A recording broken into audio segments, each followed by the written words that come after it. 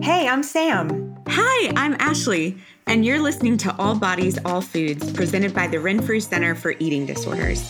We want to create a space for all bodies to come together authentically and purposefully to discuss various areas that impact us on a cultural and relational level. We believe that all bodies and all foods are welcome. We would love for you to join us on this journey. Let's learn together.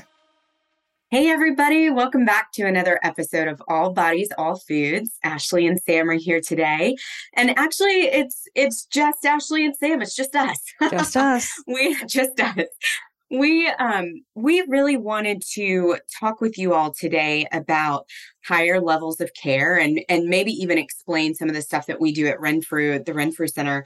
But essentially, we have our email. We would love for you all to get in touch with us, podcast@renfrewcenter.com. And some of the things that have come through in the email, Sam and I do a lot of speaking out in the community. And one of the biggest questions that we get is, how do I know when to refer a client? When is it time for an intervention, essentially? When is it time for the client to receive more support than their outpatient team? When do they need to have, multiple days of treatment and things like that? So our entire episode is going to be talking about higher levels of care today. We really just wanted to bring this to you as an educational piece and hopefully help you all understand even some of the work that we do at a higher level of care. Does that sound good, Sam? That sounds great. And I think there are probably lots of folks listening out in the community who might be thinking about going to treatment. And it's like a whole alphabet soup where it's like PHP, IOP, OP, and it's really confusing, especially because there are multiple names for the same thing. So we're going to break all that down, really simplify it. So everyone out there really knows, what their options are and what each program offers. See which one sort of would probably fit best. Right. And we promise we will, if we say an acronym for something, we will try to break it down for you so that everyone can kind of understand this. So, well, let's kick it off. One of I think the place that we can start, Sam, is residential. Yeah. What does it mean when somebody goes to residential? What are the services? What do we provide? All the things residential. Sam, I'm going to let you take it. All things residential. Well, thank you. Yes. Thank you for letting me take this one because I worked for nearly a decade in residential and in our residential treatment center in Philadelphia as not only a therapist, but a team leader and assistant clinical director. So I've helped out probably in every department at some point in my career. So I can talk in detail about residential. But, residential, also known as RES. You might hear people talk about it that way. RES, RES.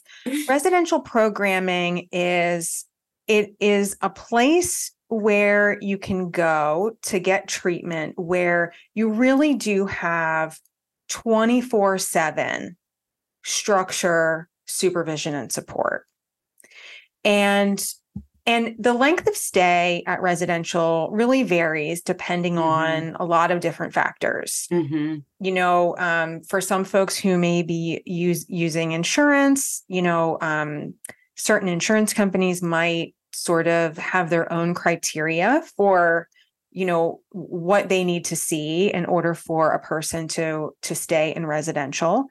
So the length of stay varies based on the treatment goals, based on a lot of different factors. So it could be anywhere, for some folks, they might stay for about a month. Some folks will stay for 2, 3, 4 months. It totally depends. And for other folks, they might only have maybe 2, 3 weeks where they might go to just sort of get medically stable and then step down somewhere else. So the residential setting is there are a lot of things that happen on a therapeutic level. So there's group therapy. So when you go there, you're probably going to multiple groups a day, including meal time. So your meal times are all done together as a community with support, with counselors there. Sometimes the dietitians are right there in the dining room as well. But when you go to residential, it's not only group therapy, you have individual appointments with your treatment team. So we talk about this in other episodes where how important it is with an eating disorder, ideally to have an interdisciplinary team supporting you. Right. And I just want to acknowledge that accessibility in mental health care is a major issue, and not everyone is fortunate and privileged enough to have that interdisciplinary team. I'm going to talk in sort of idealized terms, ideally what we believe can be very effective is to have an interdisciplinary team, because eating disorders not only affect folks psychologically, but medically as well. It's a mind-body issue. And so you need a team that can treat all of those things. Right. It's about your psychological well-being. It's about your medical stability. It's also about the food that you're eating. So we have, when you go into residential on your very first day, you meet your team, you meet your therapist who is meeting with you multiple times a week individually to work on your treatment goals. There's a registered dietitian on the team that helps you figure out the meal plan that meets your body and brain's needs. So everything is really individualized. You have a psychiatrist on the team to manage any medication if need be. And then there is a medical team, so nurses, nurse practitioners, things like that. They are there monitoring 24/7, making sure that everyone is safe from a medical perspective. And then there's counselors who, sort of are walking around in the dining room, on the floor, making sure everyone feels supported and safe. And so those counselors are available for check-ins and just to sort of make sure that everyone feels safe and seen and has someone to talk to, essentially, when they're programming there. But not only that, I think one of the most helpful things about residential would be that you're finally meeting a community of other people who are dealing with the same exact issue. Yes. An eating disorder. And of course, as we know, eating disorders so rarely travel alone. Not only are you, getting treatment for an eating disorder, but for the comorbid diagnoses. So all of those diagnoses that we see so frequently travel alongside an eating disorder. So you're meeting other people who are, trying to heal from their eating disorder, but also trying to heal from other things. And it can be such a relief to finally be in a space where people get it. Yes. And you realize, sitting in groups and hearing other people share these things that maybe they've never even told anyone before. It's like the thoughts that they're having and the feelings they're experiencing. And to be able to hear that and to say to yourself, I experienced that too. That happens to me too. I'm not alone. And it can be so healing to know that, eating disorders can affect anyone, any shape, any size, any race, ethnicity, gender, the list goes on. And to finally meet these other folks who are in it with you and want to get better with you. I mean, so powerful. I can't even tell you how many times I hear alums say that the power of the community was one of the most helpful things in their recovery. Yeah. So that's one really cool thing about residential is that you're living with these folks, you're living with these folks. You have at Renfrew, we separate things by team. So, and each team is separated by age. So you might be on a team that is younger folks in programming. You might be on a team where it's sort of 30 something and beyond. And ideally, I think whenever there's a really big community, no matter where you're programming, it's important that there are communities within the community.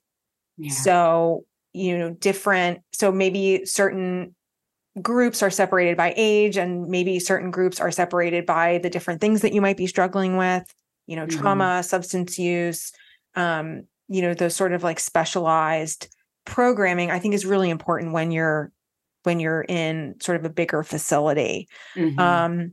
So, finding community within community and essentially making lifelong friends and support systems for you to, carry on. So, so that's just a little bit about residential. I could probably talk for hours and hours about residential. Well, let me ask you some questions specifically about that, if that's okay. Okay. Yeah. So you mentioned initially like comorbidities, or we also call them co-occurring diagnoses.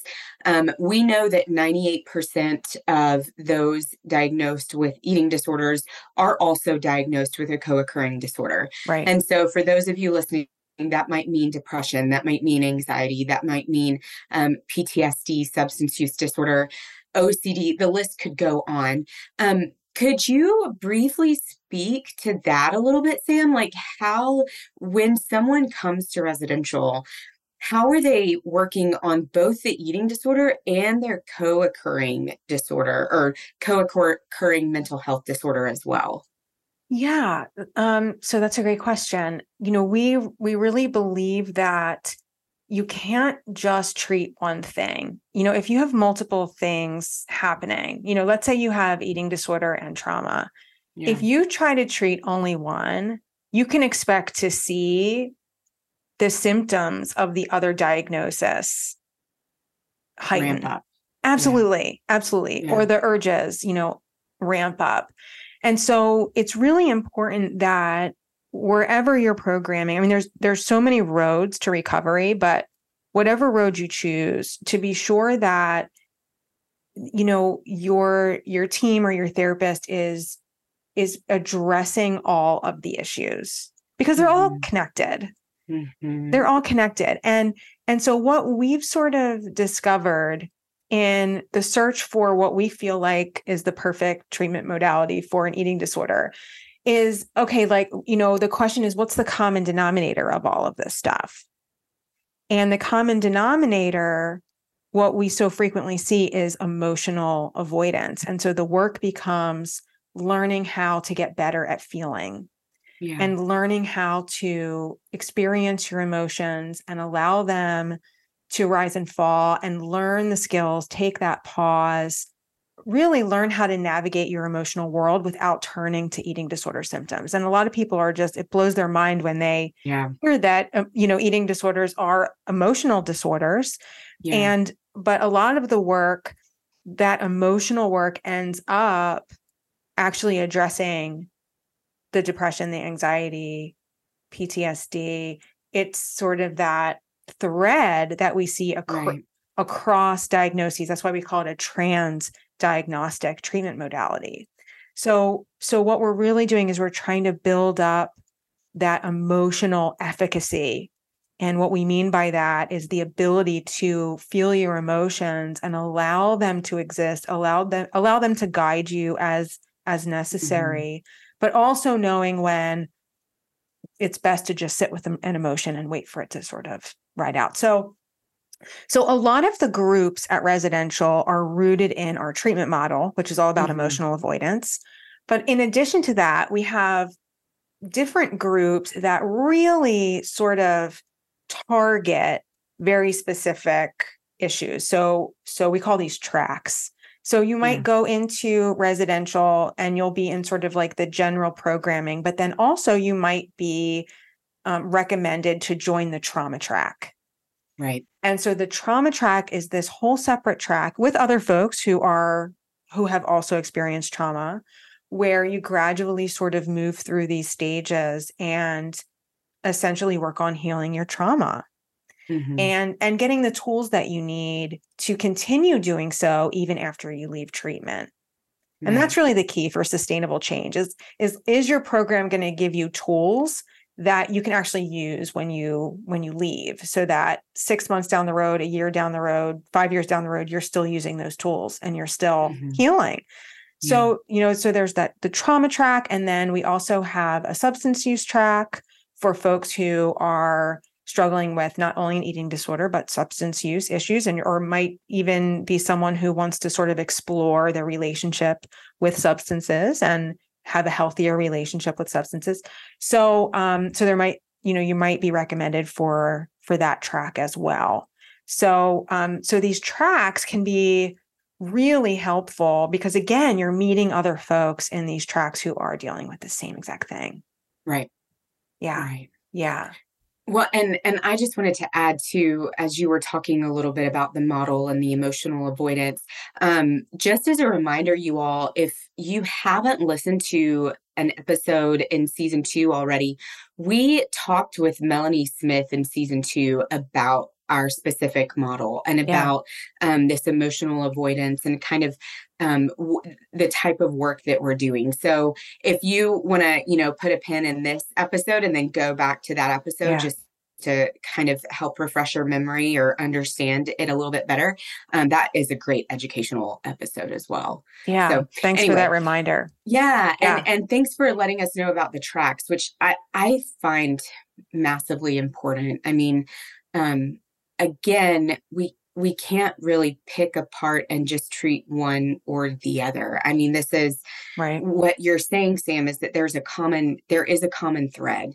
There's things that are often buried so deep, and looking at that, working on that stuff, as well as working on some of the eating disorder behaviors. It just can be the best of both worlds. And also very, very hard, but beautiful work, right? Yeah, absolutely. Needs to do. Yeah. Yeah. So what about like the medical piece? What would put somebody at the residential level medically? Yeah. So again, good question. I think, when you're working with a client, there's certain things that you're definitely going to want to be monitoring. And again, I talk about how important it is to have an interdisciplinary team. And so a PCP could be someone who is monitoring certain things as your client is recovering from their eating disorder. So if there's medical instability, that's really a sign that, this person is probably needing a higher level of care. A level of care where they are being monitored around the clock, where lab work is being routinely taken, where, vitals are being taken in the morning, just a way to really be sure that this person is medically safe, but also that they're medically improving. Yeah. So, having a medical team that's monitoring that on a daily basis, you can really start to see how the body is healing over time.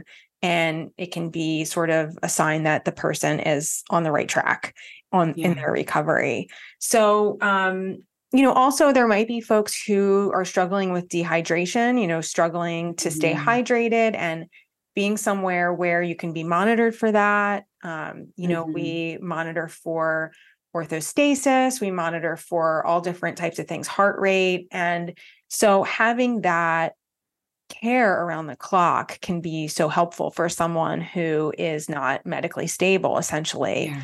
So that's a piece of residential that you won't really find in other levels of care. And the other thing about the whole process of when you start to reintroduce food after, eating disorder symptoms. So whether it's restricting, binging, purging, when you start to reintroduce an individualized meal plan, there are a lot of uncomfortable and sometimes scary things that can happen physically. And they may or may not be medically dangerous.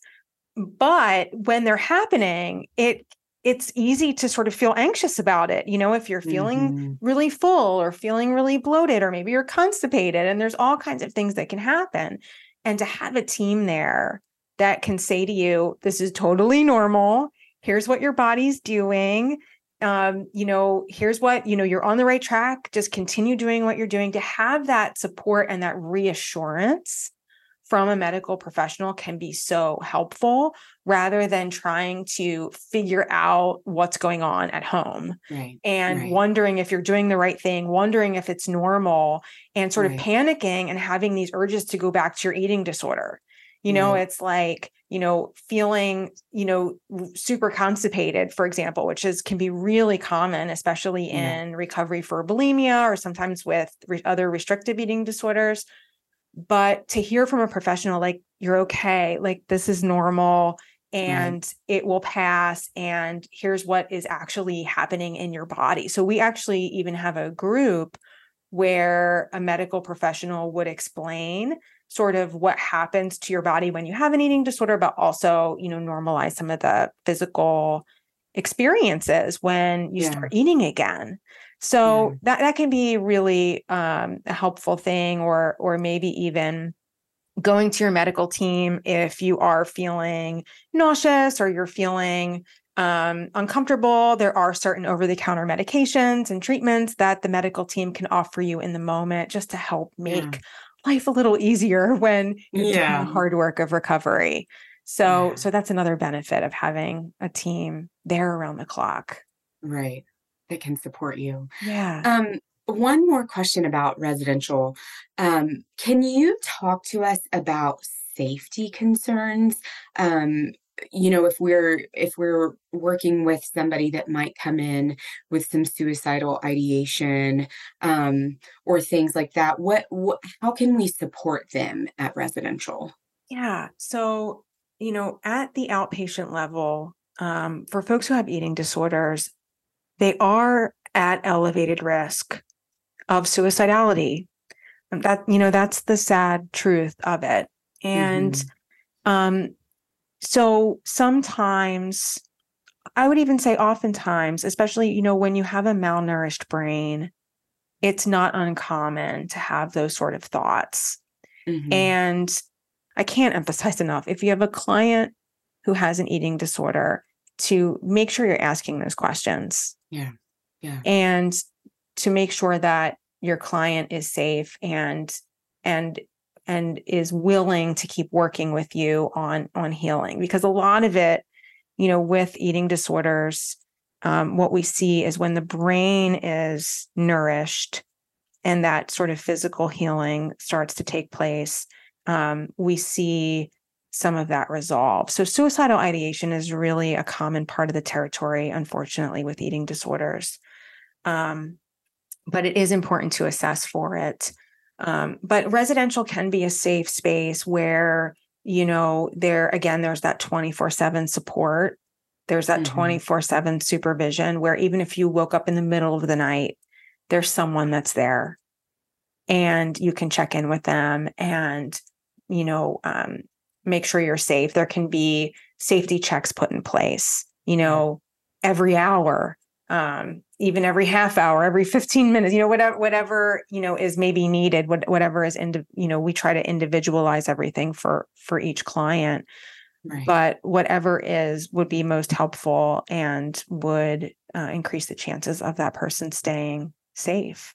So, and then of course the community, I can't stress that enough. I mean, just being around other folks who are encouraging you, who are, rooting for you, can really just help mentally and help someone get to a better space mentally. Yeah. So, the community aspect is so wonderful and can really be healing. Yeah, absolutely. For the clients there. Yeah, absolutely.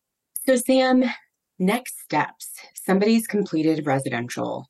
What do they do?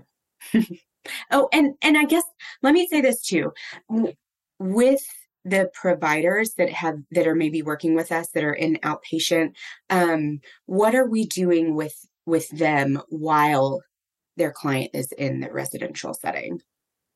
Well, yeah. So the outpatient therapist is really part of the team. And we aim to call that therapist the day the patient lands there, and to introduce ourselves and to let the therapist know that we really want to collaborate and hopefully just get the therapist perspective on what's happening and how we can best sort of pick up where the therapist left off. But really, what we want to be doing is updating the therapist on progress throughout treatment, maybe even having them involved as part of the discharge. So we might invite them to maybe do like a bridge call. Yeah. Where we invite them to come in and sort of over the phone, give the patient a chance to let the therapist know what they were working on and how they're doing. And if the patient is stepping back down to them, that bridge call can be really helpful. But yeah, so we really do aim to collaborate as much as possible with the outpatient therapist and the outpatient team in general, because eventually the client's going to be going back there. And so we want to be sure that we're all on the same team, working towards the same goals, patient-centered goals, where the client is really getting all of their needs met. So yes, so that's part of the process as well. Okay. Thank you for that. And I guess I also thought of another question. Oh, good. I'm just asking you all the things today. Talk to me about family involvement and family support at a residential level. Yeah. So family involvement it can be very powerful. And when we say family, we use that term pretty loosely. Yeah. Because family can be your partner, family can be your roommate, family can be your best friend, family can be your rabbi or your, someone from the spiritual community. So the client tells us who their family is. And we want to help the client build out their support system and get practice opening up to the people they trust. Yeah. Getting comfortable asking for support, getting comfortable talking openly about the eating disorder so that when they leave, it's easier to do that. Yeah. And so we might have a family session once a week where the therapist will schedule that. And we sort of decide together who to include in that family session.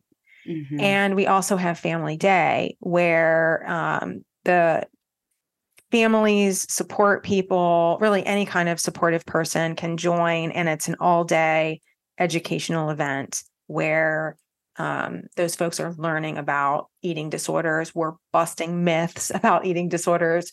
We're teaching support people how to emotionally validate, how to not be the food police, all the do's and don'ts, basically. And that sort of eating disorder 101 type education and support that's really needed. I think there are a lot of times, there are people who really want to be supportive and they end up just saying triggering things, or they might have beliefs about eating disorders that just aren't true.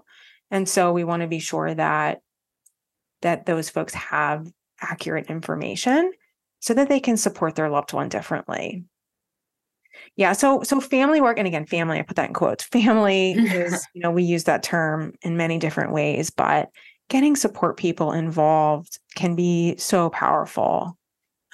If you have people who really understand what you're going through, or at least try to understand what you're going through, and then learn how to support you emotionally rather than focusing so much on food or other aspects that just really aren't really valuable to focus on. Yeah. Okay. That's helpful. Thank you, Sam. Yeah. And then, all right, back to my OG question a few minutes ago. Yeah. Next steps. What does somebody do when they're ready to leave residential? Yeah. So when someone is ready to leave, it's sort of like a collaborative process with the treatment team and the client. And hopefully the client was able to achieve the goals on their treatment plan and get to a place where they're medically stable and all of that good stuff. And so ideally, I think of the levels of care like a staircase, and residential would be at the top of the staircase. So besides inpatient care, so I just want to point that out, that you might hear the word inpatient sometimes. And inpatient is really being in a hospital, usually if there's some kind of acute medical issue that needs immediate attention. Someone might be in that level of care. But besides like a hospital bed, there's residential at the top of the steps. And then when you take one step down, that would be PHP. So that stands for partial hospitalization program, but it's also known as day treatment. Right. This is where it gets kind of tricky, right? So PHP and day treatment are the same thing. Right. And so that would be the very next step. And then that's 5 days a week. And then when you step down from day treatment, then ideally you're stepping down to IOP, which is intensive outpatient programming, which is 3 days a week, sometimes 3 nights a week, depending on your schedule, depending on the program. And then after IOP, then moving back down to your outpatient team. I want to point out that not everyone has the resources, has the accessibility to do it that way. Right. And again, there's more than one road to recovery. However, ideally to gradually go down those steps rather than, imagine standing at the top of a staircase and then jumping down to the first floor, going from 24/7 support, structure, and supervision to going home and like seeing your therapist and dietitian like once a week. That's a big jump. It's a huge jump. And oftentimes it's just, I think a lot of clients find that jump to be quite overwhelming. And so hopefully at every step along the way, the client is gradually sort of feeling like they're mastering that program. It's like, I got it. I can do this. And I'm ready for more challenges. Right. So I often have said to my clients in the past where we're sort of like getting towards the end of residential, and I'll say to them, I'm running out of ways to challenge you. And they'll say, yeah, I know, me too. Like I want to go out to more restaurants, or I want to try to make dinner at home, and I want to try to do this stuff. And I'll agree with them. I'm like, that you're ready. So that's how we know. It's sort of like when you sort of feel like, okay, I'm ready for the next challenge.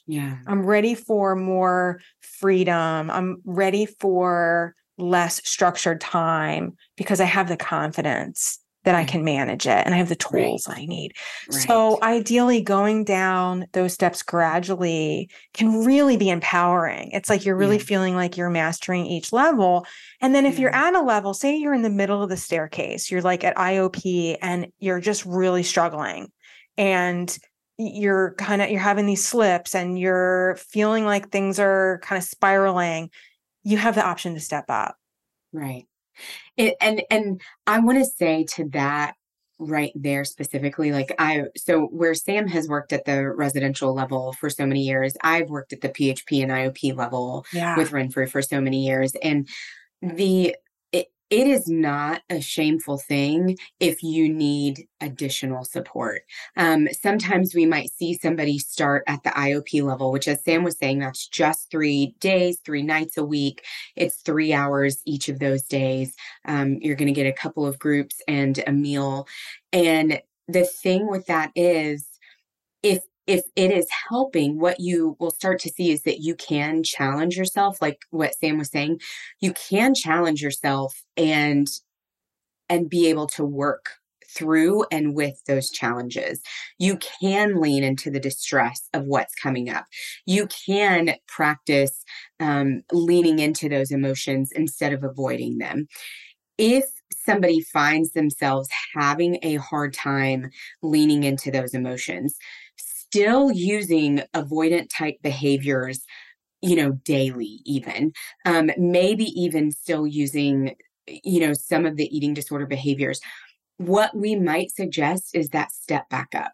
So a step up to PHP so that they can have more support, so that they can see somebody 5 days a week instead of 3 days a week, so that we can really keep working with somebody to build that kind of internal ego strength and help them to really feel, like they can tolerate whatever challenge is coming up. And then just to add on to that, we have different groups as people move through these levels of care through IOP, PHP, and residential. We even have these different groups that, where we do more challenges. We do some interoceptive. So where people get in touch with their internal feeling and kind of what's going on for themselves. We might spin in a chair and create that kind of dizzy feeling and learn what that emotionally and physically feels like, and learn that we can experience that and we can tolerate that. So I just wanted to highlight, like, there's nothing wrong if you found yourself stepping down, and you might need a bit more support, and you might need that moment to step back up. That's okay.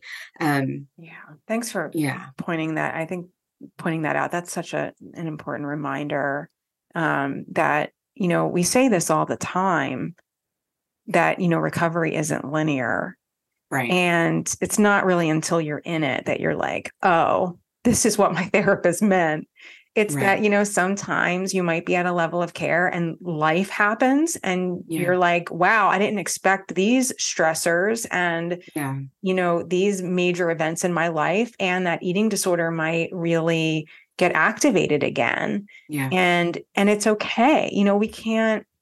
We don't know what life is going to throw at us. And we know that eating disorders sort of love a good transition. They love loss and grief. And that's when an eating disorder really thrives. And sometimes life is hard, and the eating disorder really wants to come back to try to protect us. And having additional support and structure can make all the difference during those times. Yeah. So recovery is not linear, and it's totally okay to go up and down that staircase if you need to. And I also wanted to say that about the staircase too, based on what someone's symptoms are, based on what somebody's experiences are, we're not saying that, the first place to start is residential even. Someone may start at the IOP level.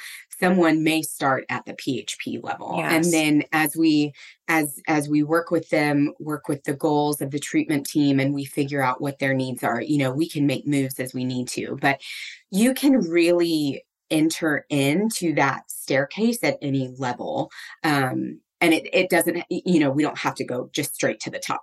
No, of course not. We really, so I think the important point to make here is that whatever level of care is recommended, it really should be the least restrictive environment to meet your needs. Yeah. So we don't want to put someone in a setting that they don't necessarily need to be in if they can start at a lower level. Yeah. And so that's why it's really important to get a thorough assessment from an eating disorder specialist, from a reputable program that can do that really thorough assessment, and will be able to really identify what level of care meets your needs, because there are multiple needs. There's the needs with the support that you have, there's medical needs, there's needs with getting support around your meal plan, there's psychological needs and comorbid diagnoses. Yeah. So there's so many factors at play, but a skilled assessor will be able to tell you, okay, based on research and experience, this seems to be the level of care that is probably going to fit best for you, given what's going on with your eating disorder and in your life in general. Because it's not just about the eating disorder, it's about what's your home environment like? Is that a place where you can really safely recover? Is it a place where, you can really focus on recovery? Or maybe you need more structure and supervision to break the cycle, which is very common. It's eating disorders. It's like, if it were easy to break the cycle, everyone would just be doing it at home. But, some folks just need a little more support than that. And that's totally okay. Yeah. So we hope this has been helpful. Again, I think I mentioned this at the beginning, but please reach out to us. Our email is podcast@renfrewcenter.com. And if you have any other questions or you want us to do any episodes, focused on other information that you would like to learn more about or know more about, let us know. We want to be a resource. Sam and I, we've been so honored to sit across from so many people on this show and be able to ask the experts about stuff. And we've been honored to even connect with you all and kind of share what we know with you all. So let us know what you would like to hear. Thank you for listening to All Bodies, All Foods. We hope you enjoyed this episode with Ashley and Sam on levels of care. If you enjoyed this episode, you can support us by subscribing, rating, leaving a review, or sharing with others. And if you want more, follow us on Facebook, Instagram, Twitter, and TikTok. Our handle is @RenfrewCenter. For free education, events, trainings, webinars, resources, and blogs, head over to our website, www.renfrewcenter.com. And if you have any comments or questions you'd like us to answer in a future episode, you can email them at podcast@renfrewcenter.com. I hope you join us next time on All Bodies, All Foods. Thank you for listening with us today on All Bodies, All Foods, presented by the Renfrew Center for Eating Disorders. We're looking forward to you joining us next time as we continue these conversations.